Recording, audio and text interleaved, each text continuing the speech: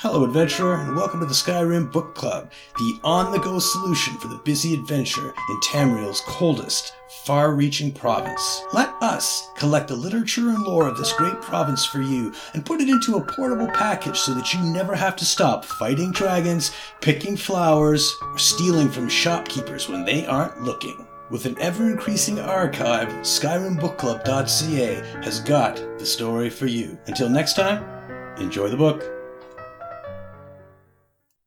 Field Guide to River Trolls by Phrastus of Elenhir, a treatise on the river troll.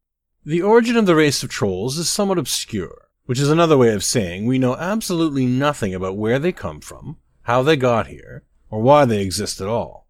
The troll has certainly haunted Tamrielic folklore from time immemorial, known to nearly every culture, and appearing in tales of all sorts, from children's fables to the histories of the ancients. Indeed, they are mentioned in Kosse's venerable Tamrielian Tractates, which speak of ye troll of rapace, thrice-orbed enormity, that eateth ye flesh of both commons and kings.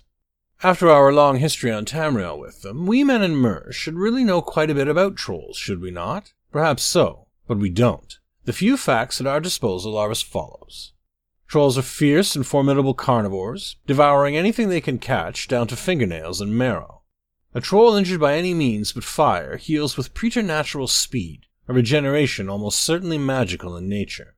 Troll fat is a reagent prized by alchemists, though its virtues seem to vary depending on different recipes and rendering techniques. Despite their physical prowess, trolls are reclusive creatures, and their lairs are usually found well off the beaten track. We can say little else with certainty, save that trolls live in a range of habitats, and seem to exist in variations appropriate to their environment of origin. The most common, and therefore best known type of trolls, include the forest trolls of central Tamriel and the frost trolls of the far north. But history and legend tell us of other types of trolls, more obscure perhaps, but no less fascinating. Some, like the lava trolls of Vardenfell, are almost certainly extinct, if, indeed, they ever existed outside the fevered imaginations of Dark Elf Corner Club raconteurs. But today we shall speak of a rare breed of troll of rapace, that you can definitely still encounter, and not in far-off regions like Middle Argonia or Topal Island. They live in Cyrodiil itself, if one knows where to look for them. I'm speaking of the elusive river troll. You won't find it listed on the Imperial Register of Beasts and Lower Beings, but it's real nonetheless, as I can readily attest.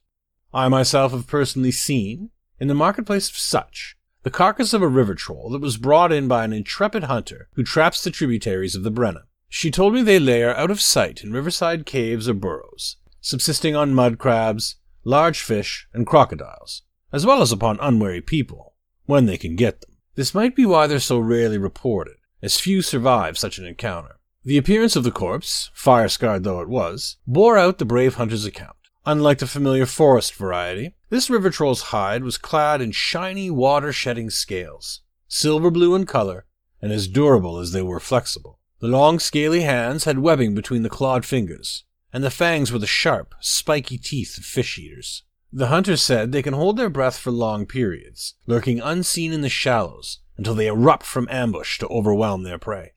Since that encounter, I've questioned others who ranged the wild places of Cyrodiil, and learned that the experience of the hunter of Such was not unique. River trolls, though rarely seen, can be found lurking in the watersheds of the Brenna, Strid, and central Niben river systems, and doubtless account for a fair percentage of the livestock and people who go missing in these regions. Knowing what I do now has certainly persuaded me to confine my nature walks to paths on the drier uplands, lest I end my scholarly career as fodder for trollkins in some muddy riverside burrow.